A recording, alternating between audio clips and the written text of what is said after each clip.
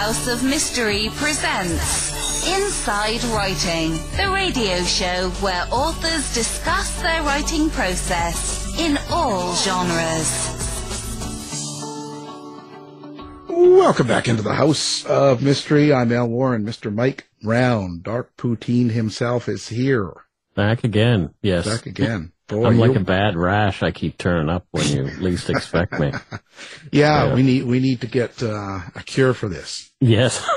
You know, and we've got a couple of doctors here, but I don't think they're the right kind. No, for a rash.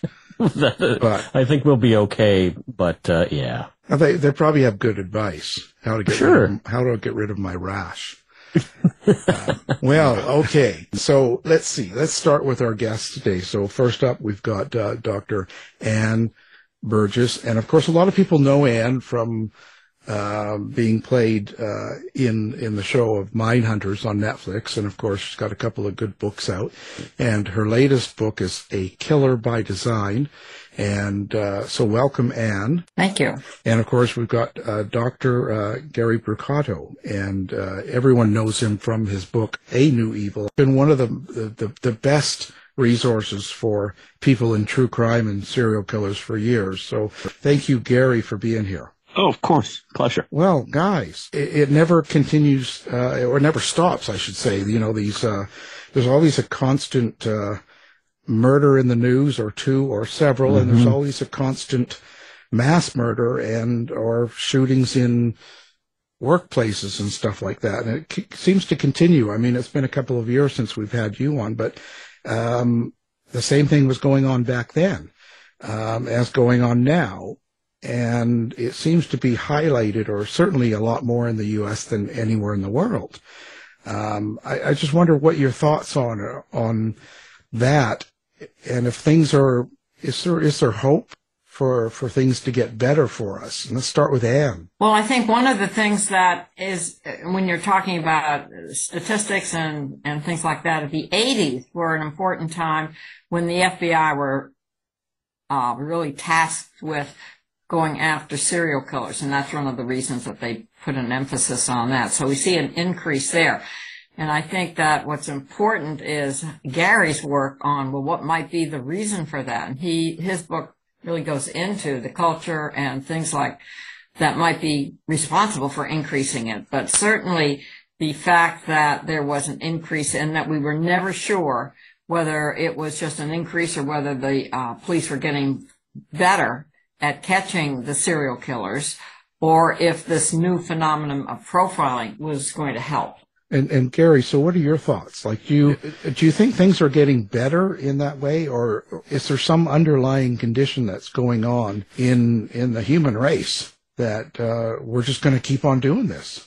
Well, first of all, the question you're asking is right at the heart of the book I did, and it's also right at the heart of why it is that Anne was invited by the FBI to kind of become involved in helping to understand sexual assault, sexual offenses, serial killing involving that kind of offense, in the 1970s, 1980s. The thing is, when people are interested in true crime or criminology or study it professionally, they start to realize that the notion that these offenses, like you see today, have basically been happening at the same rate across all of history. It rapidly emerges as a myth. What really happened is that there was a kind of a gradual smattering of those things throughout history. You could count on a couple of hands, let's say sexually motivated serial killers prior to the 1960s. And then all of a sudden, there's a huge explosion of them, particularly in the Western world, that goes from the 60s to the 90s. And there's been a huge question about why that was, why the FBI suddenly needed to become interested in it and invited people like Anne to look at it. And, so what I think is the answer lies at the intersection of technology and changes in the culture. And what happens is that as culture progresses and certain kind of, and let me be clear, this is not an endorsement of any particular religious or cultural belief. It's just that those things serve as a kind of glue and give people a sense of identity and boundaries. And as time progresses and those things are kind of gradually worn away, what you start to see is a kind of a gradual disinhibiting of people who lack any clear sense of identity or purpose, a kind of existential soup. And when you take that and you place it alongside changes in technology, you start to see that the law enforcement is constantly having to outpace changes that occur technologically. So, for example, as soon as something is invented, whether it's the internet, social media, etc., it's immediately used for crime. Anne and I, for example, have recently been consulted on crime related to the metaverse, which is, now that the metaverse is being designed, immediately you start to see assault of people in the metaverse, sexual assault especially, that kind of thing. As a simple example is the moment the microwave was invented, it was used on 3 occasions to kill infants. So this is a strange quality of human beings that we take technology, use it in that way, and then law enforcement has to outpace it. Certainly we could talk a little bit about DNA technology and things like that have reduced the number of serial killers, probably because people are getting caught before they offend multiple times. But it may also be that there's a cultural change, because in the 1990s, late 1990s and early 2000s, there was a transition to more mass murder and a reduction in serial killing. So, but I think we really have to ask some very hard questions about the effects of cultural changes on changing the personality structure of the average individual. Yeah, but when we look at things like that, is it really the nature of the crime that changes? And I mean this in the sense of a lot of people around in the 60s and 70s, when, let's say, religion had a lot bigger influence, was more common in the household. We also produced a lot of serial killers that isn't so much now. So it's also kind of, I don't know. I'm not sure how to take that. Well, that's considered the kind of demarcation point where you start to see the change in the way that crime presents statistically in the United States. It's a turning point in criminological history. One theory that's been proposed, we talk about it in The New Evil, is that under very good freedoms that women obtained in the 1960s onward led to a kind of backlash on the part of certain men who had a very hard time tolerating the loss of control over women that they had culturally. And that could be expressed in anything from serial sexual homicide to the things we see in the Me Too movement and certain atrocities toward women that we see to this day that did explode in the wake of the sexual revolution. It's interesting to think about if that's a coincidence. Others, right. And this would be a great point for Anne, I think, to come in and talk about, because she came right in at that point.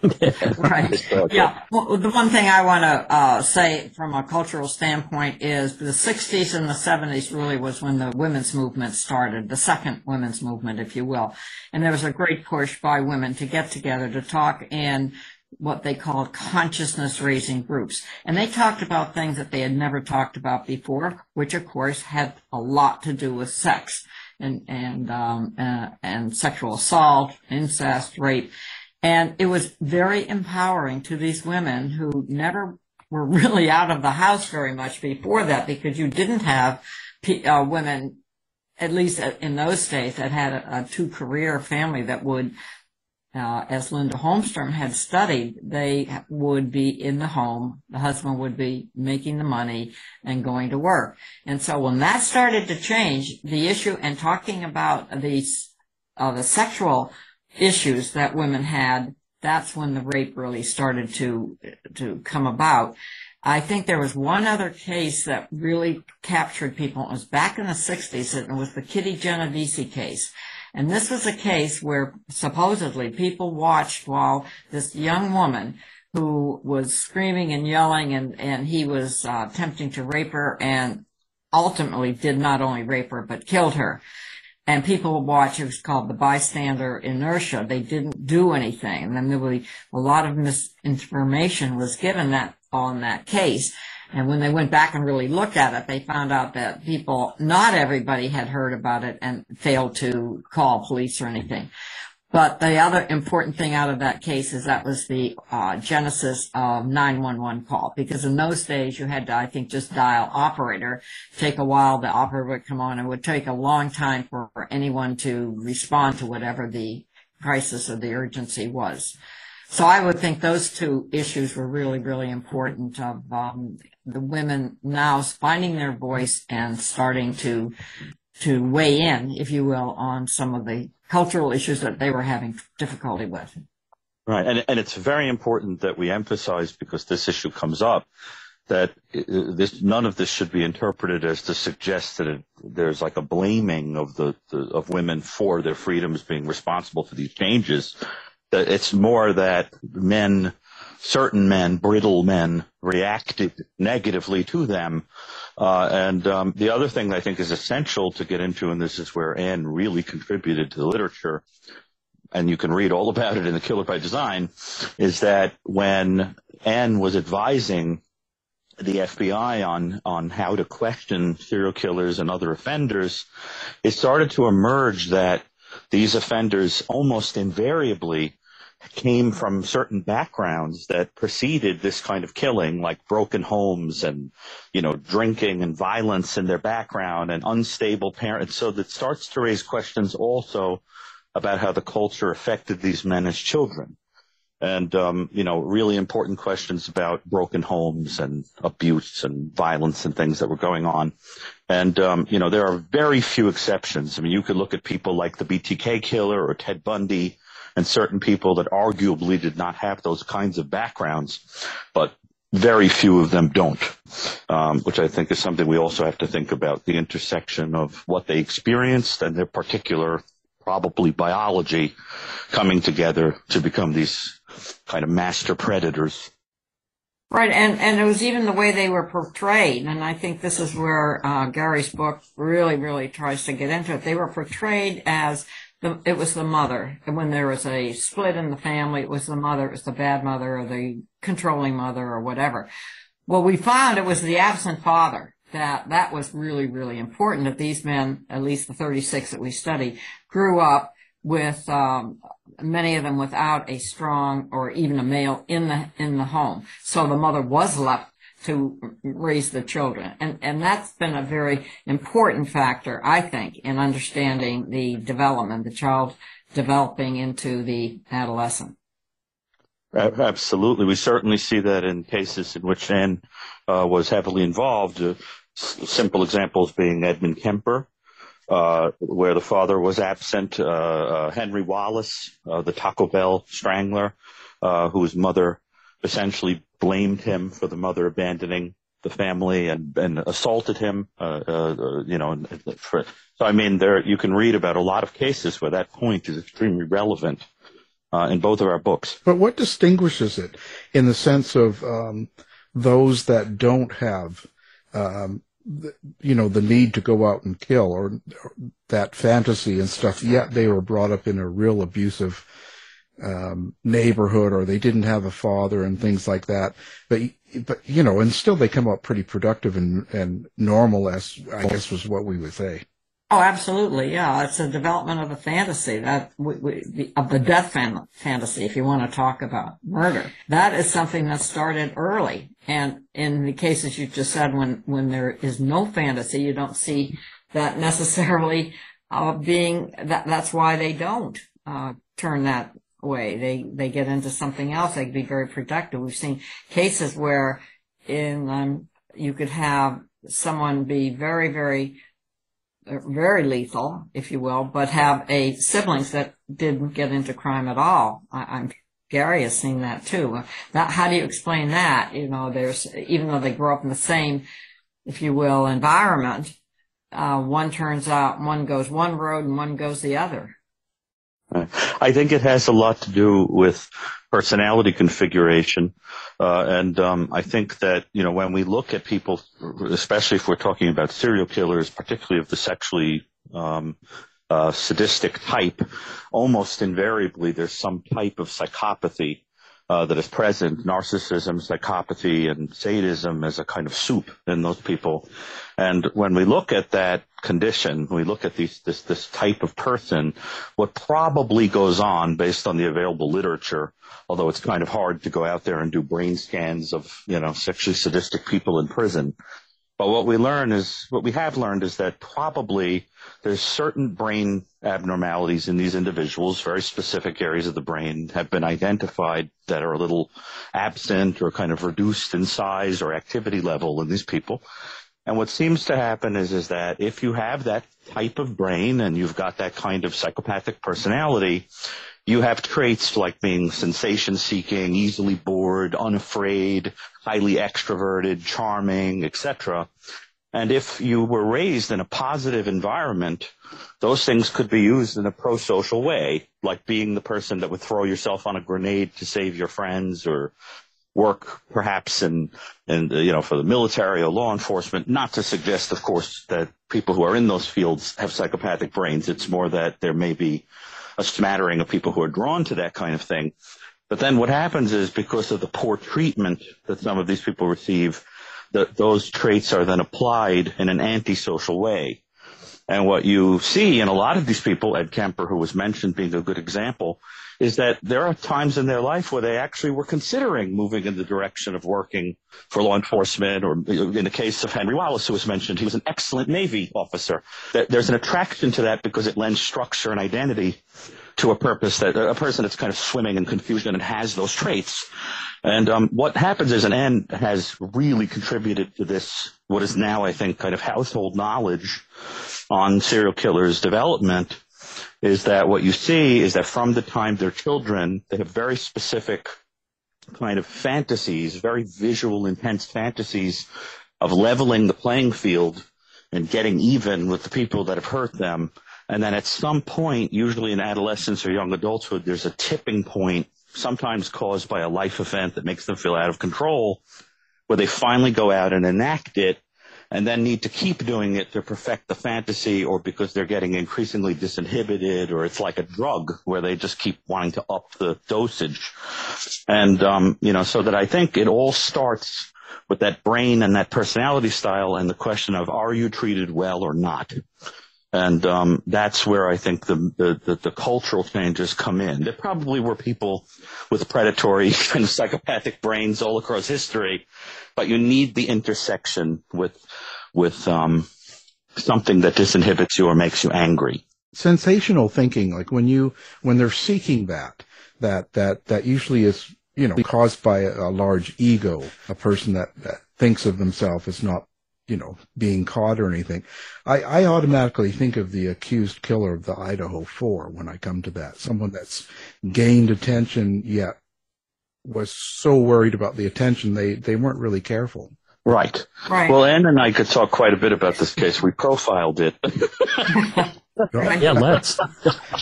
Yeah, I'm curious about it for sure. I mean, this guy was even a student of Catherine Ramsland's, which is really fascinating, a student of this kind of crime. So let's go for it. I'm really, really interested. The way we started, Gary and I, when we would get together and talk about it, is don't forget from my standpoint, we didn't have the crime scene. We didn't have anything that went on in the house. We only had what information we could get from driving around the house or seeing the house or the location of the house.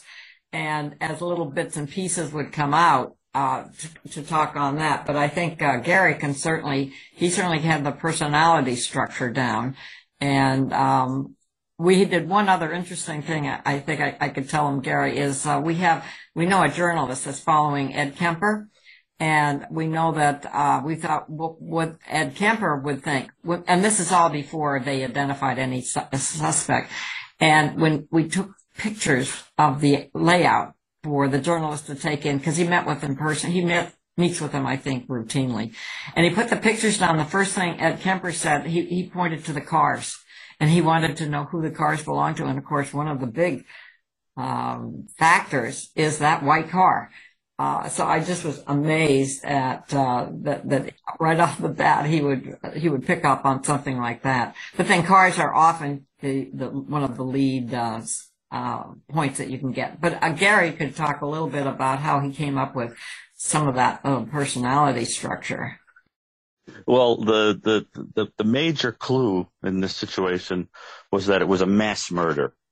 There were 4 people killed at the same time in the same location, which according to any definition, there are a few, is a mass murder. Now, when I was at Columbia Medical Center, my colleague, Burgess, and I created the Columbia Mass Murder Database. That's the largest study ever done of mass murder from 1900 to 2019, mass shootings and any other kind of mass murder. And it became clear to me, based on the statistics from that database, that the key to this whole thing was that it was perpetrated with a knife. Because what we know is that when any weapon is used in a mass murder other than a gun, we're looking at a much higher likelihood that the perpetrator would be somebody who had some authentic psychiatric difficulty and probably would be considered odd to other people. And so immediately, part of the profile for me was that this was a person where stories would emerge about a kind of weird, hot-headed, paranoid, interpersonally poor individual, an inadequate personality who was probably expressing some kind of anger or misogyny or something else through these killings. And also noteworthy for me and Ann was that there was no sexual, at least overt sexual component, no rape, no semen at the scene that we know of, nothing like that. And when you look at offenders where there is no sexual component who do something like this, what you start looking at is offenders previously who have done similar things. And ego-driven offenders like this, and I think, Ann, you would agree, this was the person who committed this offense has the makings of a serial killer. Yes. Not a mass murderer. A mass murderer is generally sated or commits suicide after the mass murder because it's not really about being a psychopath. It's about exploding because of something immediate at the time, the loss of something, losing a job, school, whatever. That's very clear. A serial killer is much more likely to be a psychopath where the whole point is this was my first try to fulfill a fantasy, and now I'm going to keep going out and topping it or doing it more and more. And this looks more like that. So we also postulated somebody that chose a knife because of its power, its possible sexual symbolism, its cruelty, probably enjoying the intimacy with the victim, being covered in blood, probably being part of the thrill. And so we kind of put all of that together, and we also postulated as someone who stalked the victims for some time, who was comfortable with the layout of the house. We felt that the person had probably been there or at least looked at the house a great deal beforehand, and also envisioned somebody who went in dressed for the occasion like it was some kind of mission, probably with a headlight to kill in the dark, probably with a knife sheath, I think I had said in the profile. And of course he wound up leaving a sheath at the scene. And so the final thing I'll say that Ann and I both agreed was very important in the profile was the commission of the crime when they were asleep and in the dark. And we thought that that was a clue of a deeply kind of insecure, control-oriented person who probably didn't like the idea that if someone saw him with their eyes when they were awake and less vulnerable, that they wouldn't necessarily be afraid of him or think he was powerful. And you see that with the serial killer Robert Hansen, who was also studied by the FBI, profiled by, I think, John Douglas. And he was a very small, inadequate person living in Alaska who would pick up prostitutes and hunt them in the forest with a gun from behind. And it was noticed that they were always shot in the back. And John Douglas's point was he probably was doing this in the dark, shooting them in the back, because if they turned around and saw him, they would see that he was a little inadequate person. And when they were not seeing him, he could fantasize that he was very powerful. So we thought that figured into this person also. And then when the person, Koberger, was identified as a suspect, even though, of course, he remains a suspect, I think we were pretty impressed by how much the profile matched the suspect, especially as stories emerged about him being an inadequate, angry, kind of brittle guy who was constantly weirding people out socially and seemed to have a need for power and control over other people. And consistent with a lot of Ann's work, what it's starting to look like is that he may have been disinhibited by the loss of a job, and then expressed hostility afterward towards someone that had been stalked. And anything to add to that? I think that pretty much. Right. We certainly I felt just initially as the case was presented was what we call a blitz style approach. Out of the no prior interaction, just comes in, and that he did it at night. All of what you said was important.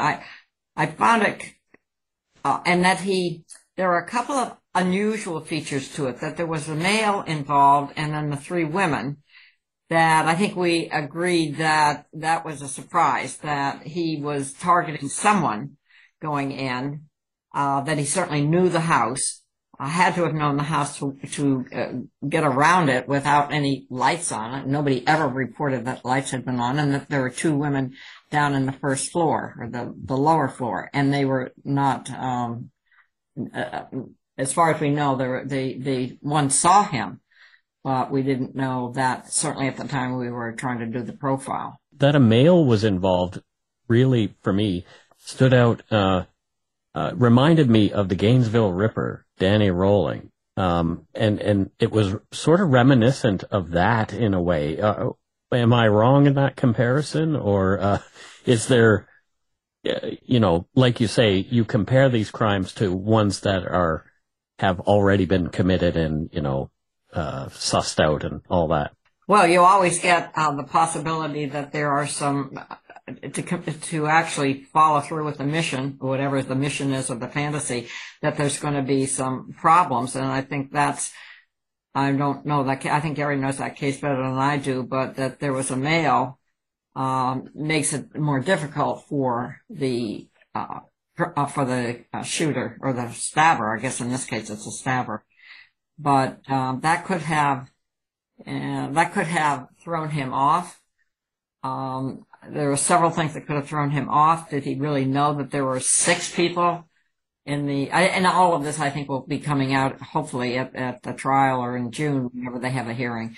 But there are still some very interesting questions that we have that would, how much can be like other cases, like you suggest, are always is where you always try to match with a case that you've heard about before. That's why New Evil is such an important book, because it has, where would you place him on that scale, Gary?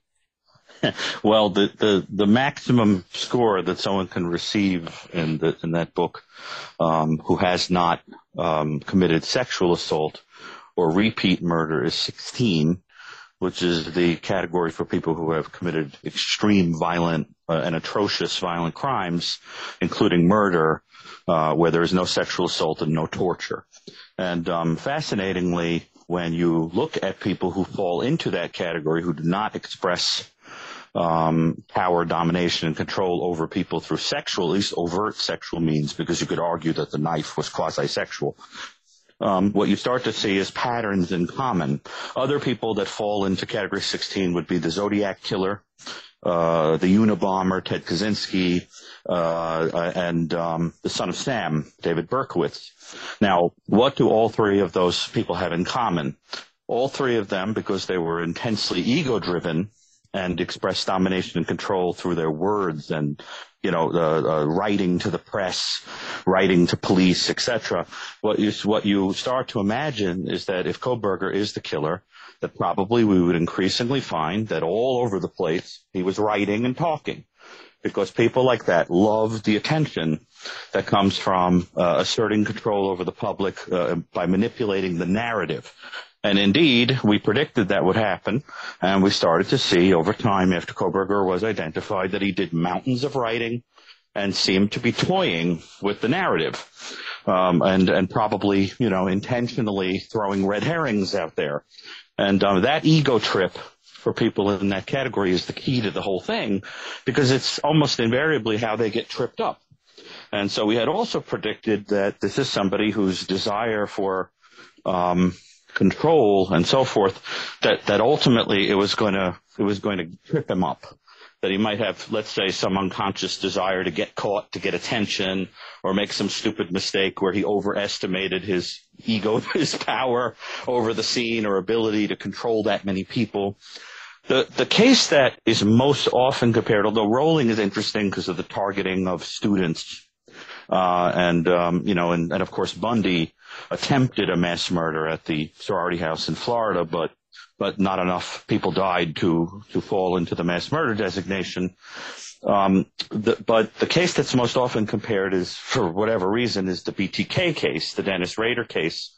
The reason being that if Kohberger is the killer, he turned 28 just after the murders, and Dennis Rader was 28 at the time of his offense.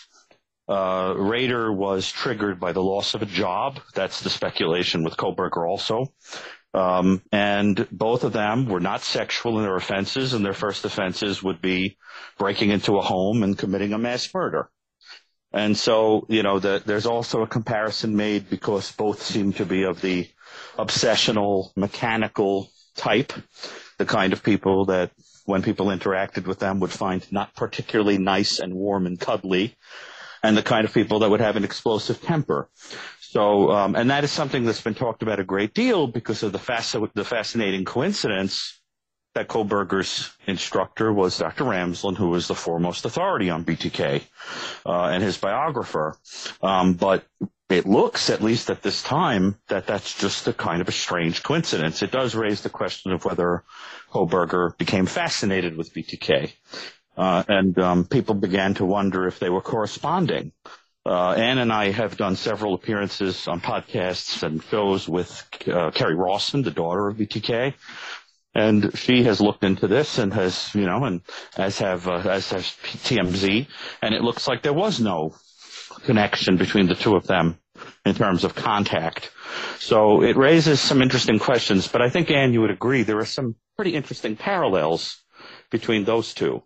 Oh, absolutely. And one wonders, the theory is, or the speculation is, and maybe it has been proven, I'm not sure that Kerry would know this, that his that length of time that he doesn't, as far as we know, commit any kinds of crimes, that he's engaged in autoerotic activity, which makes me wonder if there's a parallel with the suspect they have, because he certainly doesn't come up with any partner that we have heard of since he's been identified as a suspect. So I think we're going to learn a lot more interesting things. I can't wait for June to see what we can find out, and especially who the experts are going to be that will be testifying. Well, because, and I think this, Ann is really what she's referring to a little bit here is that, we think of these offenders, the people of this type, as not being overtly sexual, but when you go in there and you get to know those offenders, they do have a perverse sexual life that's more private. For example, it emerged that David Berkowitz was gaining sexual pleasure by setting fires and watching the police descend upon the fire. That was sexually arousing to him because it was about power and the ability to control people of authority. And so that I think one of the things Ann is suggesting, and I agree, is that it's going to be pretty fascinating to find out what was going on in the private fantasy life of whoever committed those Idaho murders. And I personally would imagine that there'd be an interesting search history on the internet, probably some pornography related to domination and control, and that kind of thing, because it's almost invariably present in that type of offender. Yeah, we would want to know what pornography he did use. That will be very important. And as Gary says, you can get that from his laptop, hopefully, if they were able to access it. But the other thing is didn't seem as though might not be, that he doesn't tie his victims up. That's always tied in.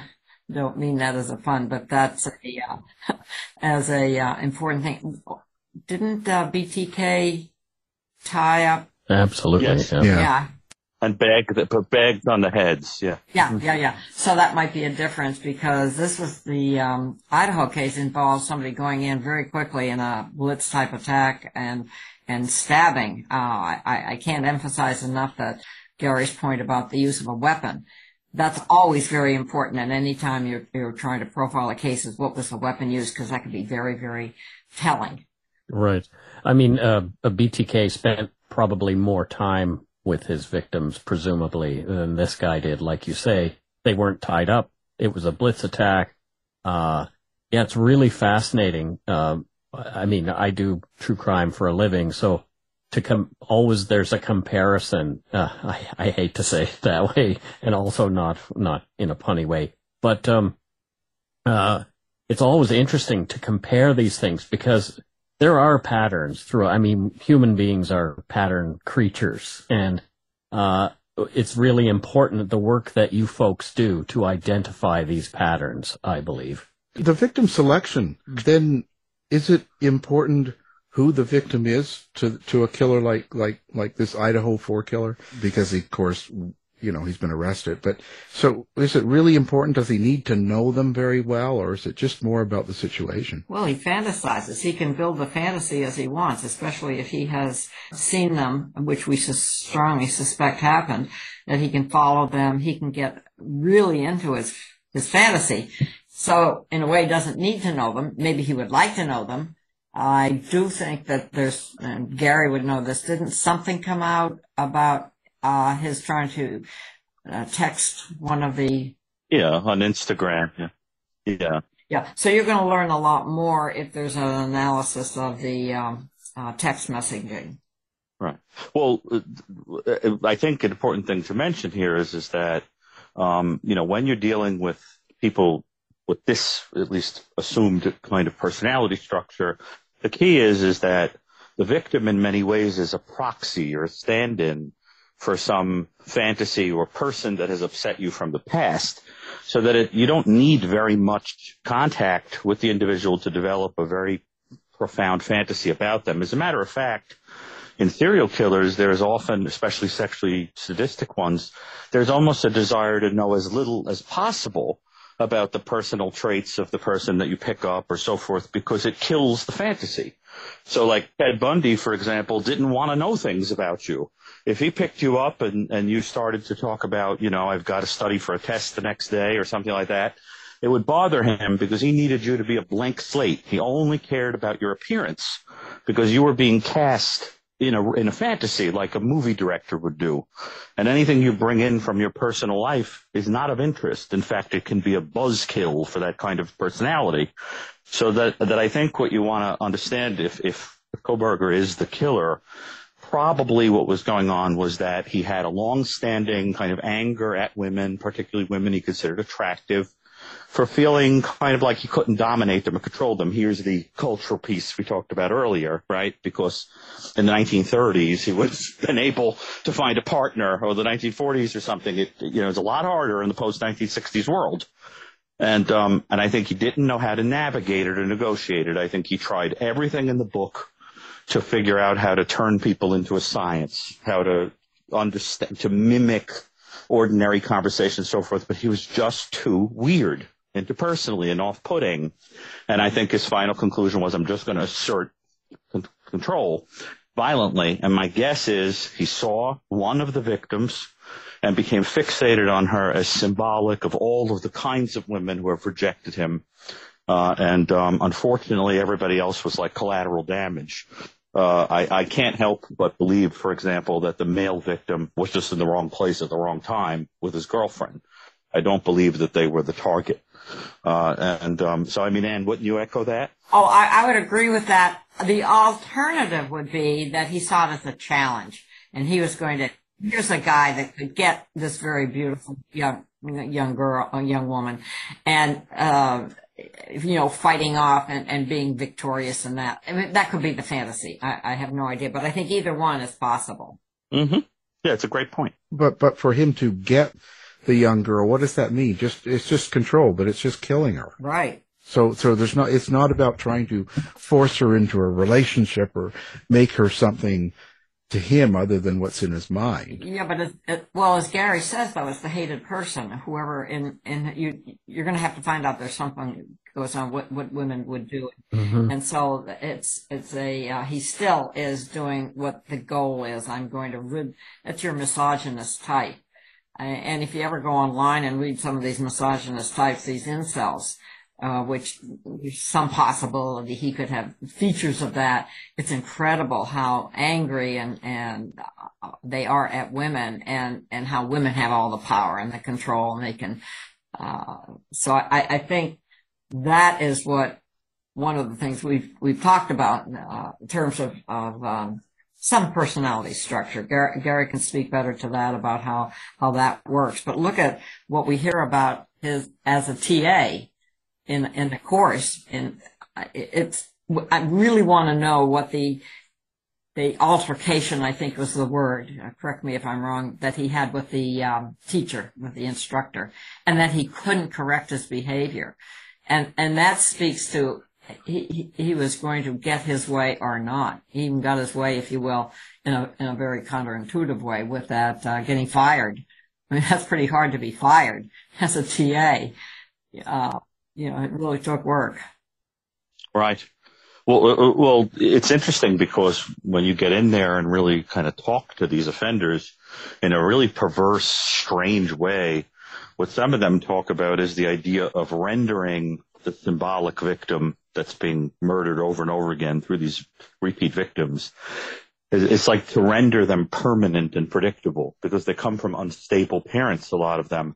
So it's like a weird way of like, now you are part of me forever. Like I have you completely under control. So that in some of them, this is literally true. Like when Dahmer, when he would eat a victim, when he was interviewed, he spoke quite clearly about that his original trigger was not wanting his first victim to leave him. So that it was a way of rendering him a permanent object forever. And a lot of cannibals talk about that the motivation was to have someone that now forever is yours. And you always know where they are, right? That kind of thing. Right. So I think that in a really weird way, what some of them are craving is a kind of a secure attachment that they want control over something that's theirs forever. And you see that also in acts of necrophilia, and you see it in acts of keeping trophies and objects from people and everything else.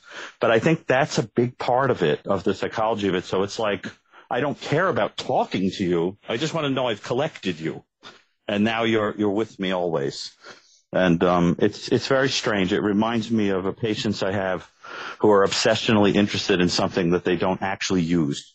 Like, for example, I have a patient who collects mementos related to all kinds of famous musicians, but he never actually listens to the music. He just has everything in the world related to them, including, articles of clothing, the original bow used by this person on their violin, whatever. But he doesn't know anything about actually listening to. So I think it's sort of like that, wanting to possess a human being, but not being very interested in people. It's like a weird paradox. Do you think his ego is what got him caught in this case, or do you think he wanted to get caught? Well, the latter certainly a lot of people are talking about. But the other thing is, look, he has watched after this. He had a lot of time to watch the newspaper, to watch everybody's anguish. I would think he went to the funeral or the memorial or whatever. I mean, that's what a lot of them do. So he got a lot of vicarious satisfaction, ego, whatever term you'd want, at the aftermath. It's very unusual to see that much attention put, which is what he wanted, on who did this. What kind of a person could it be? Just watch the headlines. Right. Well, and in some of the online writing that the suspect did as a teenager, you start to see glimpses of some kind of dissociative thing, whether it was related to drugs or not, where he would kind of stare in the mirror and see meat and have like blips of attention and what we would call a dissociative thing. Interesting that somebody would become a vegan who saw himself and other people turning into meat. And what's interesting about it is that I've wondered if under the intense stress of the moment, he didn't dissociate a little bit or blip out, like have like little micro dissociative things where he made sort of foolish mistakes.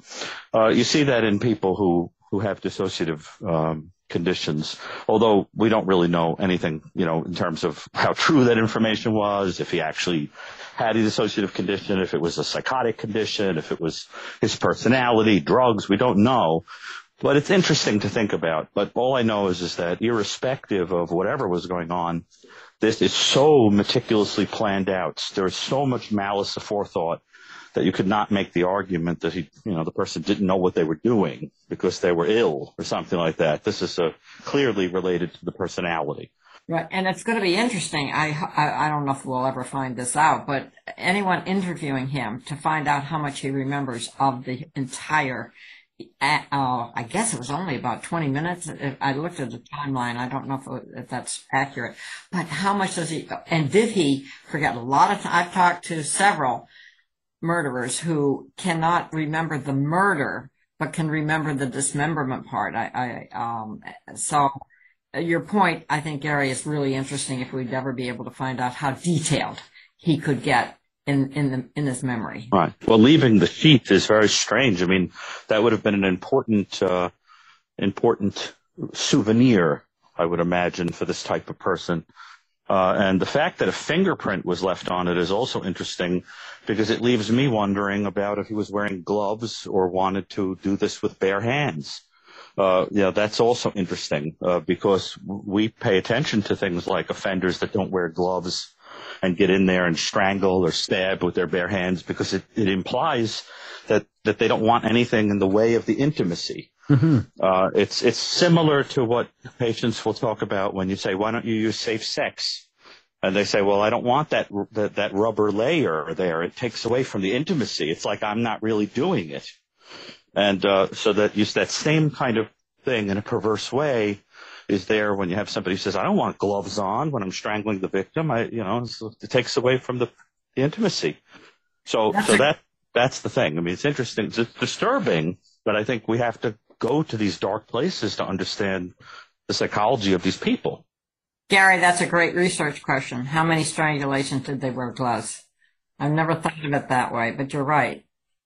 Yeah, well, that's something Ann and I are studying. Victor Petreka and Ann have a grant just to look at asphyxiation and strangulation murders at Boston College, and I consult on that grant, and maybe that's something we can start to look at. Well, we looked at ligature versus manual strangulation, and did it make a difference? So what we haven't done is to then take the two groups and maybe look at some other variables. We don't have to get into our research here, but anyway, it is very, very interesting. I wonder, but why do you think he would block it out, or why do these types of killers block out the murder part, but still remember, let's say, dismembering or taking pieces out of the body? Well, I think you have to look at the physiology of it. I mean, that was in this particular case, that was an intense 4 people in a short time. Would require, so that's what we would talk about before we knew received a suspect of how powerful he had to be, how big he had to be, which he was. He was large and strong, and they can get caught up in that. And especially if he had misjudged the situation in any way, that if he, say for example, he really targeted one and she was up on the top floor. And so he misjudges what floor she's on, or bedroom, and he encountered the young woman and the male at the first level. And that if he had the targeted one was up above in the next. So think of all that, just being able to think about how this had to have so fast. There could have been enough of, as Gary says, some dissociation, some physiology that in the adrenaline rush. They always talk about the adrenaline rush that they get. They get as much emotion and physiology in just planning the attack. So all of those things kind of come in, and you just ask a wonderful question in terms of trying to understand how these crimes get committed, and how that helps us in terms of the profiling, and then helps Gary more in terms of the personality structure. Right. Well, you have to remember, you're talking about somebody that is enacting a fantasy. I mean, built into it is a kind of dissociative thing, where in that moment you don't feel like you're someone else. You're like a god or a kind of a larger than life figure. And that idea of portraying oneself as an alternative figure is very important when we think about the psychology of these people, especially the ones that go out of their way to actually create an alternative persona like BTK or the Zodiac Killer or something like that, where the whole idea is that the self is fragmented, not in a schizophrenic way, but just in a kind of like fantasy versus what I really am kind of way. And I think that the person who committed the Idaho murders would have had fantasies about leveling the playing field against people and dominating them, controlling them in some way. And I think where the ego question comes in is I think he overestimated the power he could have over people, even if they were asleep, even if they, were vulnerable. I still think someone put up a fight. Anne, don't you think that it does seem one of them put up a fight? We know they did, because if you look at the affidavit that was just unsealed or unredacted, is the witness in the first floor heard crying several times and was to the point that she went out in the hallway. So someone wasn't killed quickly. So whoever was that, I think it would have been the top floor. Not the first. I think the young man and the young woman were on they were the floor below. The floor below. Yeah, the top floor, I think, was the women who were killed. Right, and I think he targeted that top floor. Yeah. So and don't forget that would have been one of the last ones. So he's probably getting tired, and that might have been why he couldn't do any more. That's a lot of people with a knife. A gun is very different in terms of needing power or physical power. Well, I think it implies someone who wanted some suffering. It could, yes, yeah. Right. It could be a big part, absolutely. Right, and also with this kind of personality, there's usually a progression of perversion or sexual thrill that precedes murder. With a lot of these people, we go in and we find out that they've done things like steal underwear, stalk, peep and people, things like that. And I would be flabbergasted if we didn't discover a kind of gradual building that preceded. And wouldn't you say, based on previous offenders, that's very likely. That's very likely, right. It depends on how sophisticated the fantasy was, how much he had built it up over time. It would be, when did he get fired from his job? Was that after? Maybe that was after. I know November was... but those kinds of things and looking at a timeline would all be important to look at if you're trying to put this all back together. Well, I think he would have been getting in trouble and losing a sense of control around the time of the alleged murders.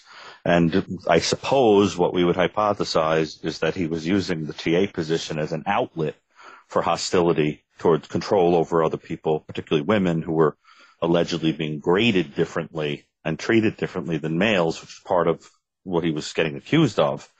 And then losing that outlet, became problematic for him. Right. It'd be important to see what his grades were. Was he flunking? We don't know that. There could have been other pressures coming on because to lose his TA job meant he lost his financial support. That's a great point. Well, we're going to sleep well tonight. Now, okay. Now our guests have been two great writers. We've had Dr. Anne Burgess, and we've been talking with her new book, A Killer by Design, and of course, Dr. Gary Brucato, the New Evil. So thank you very much for being here. Thank you. Thank you. You've been listening to the House of Mystery radio show.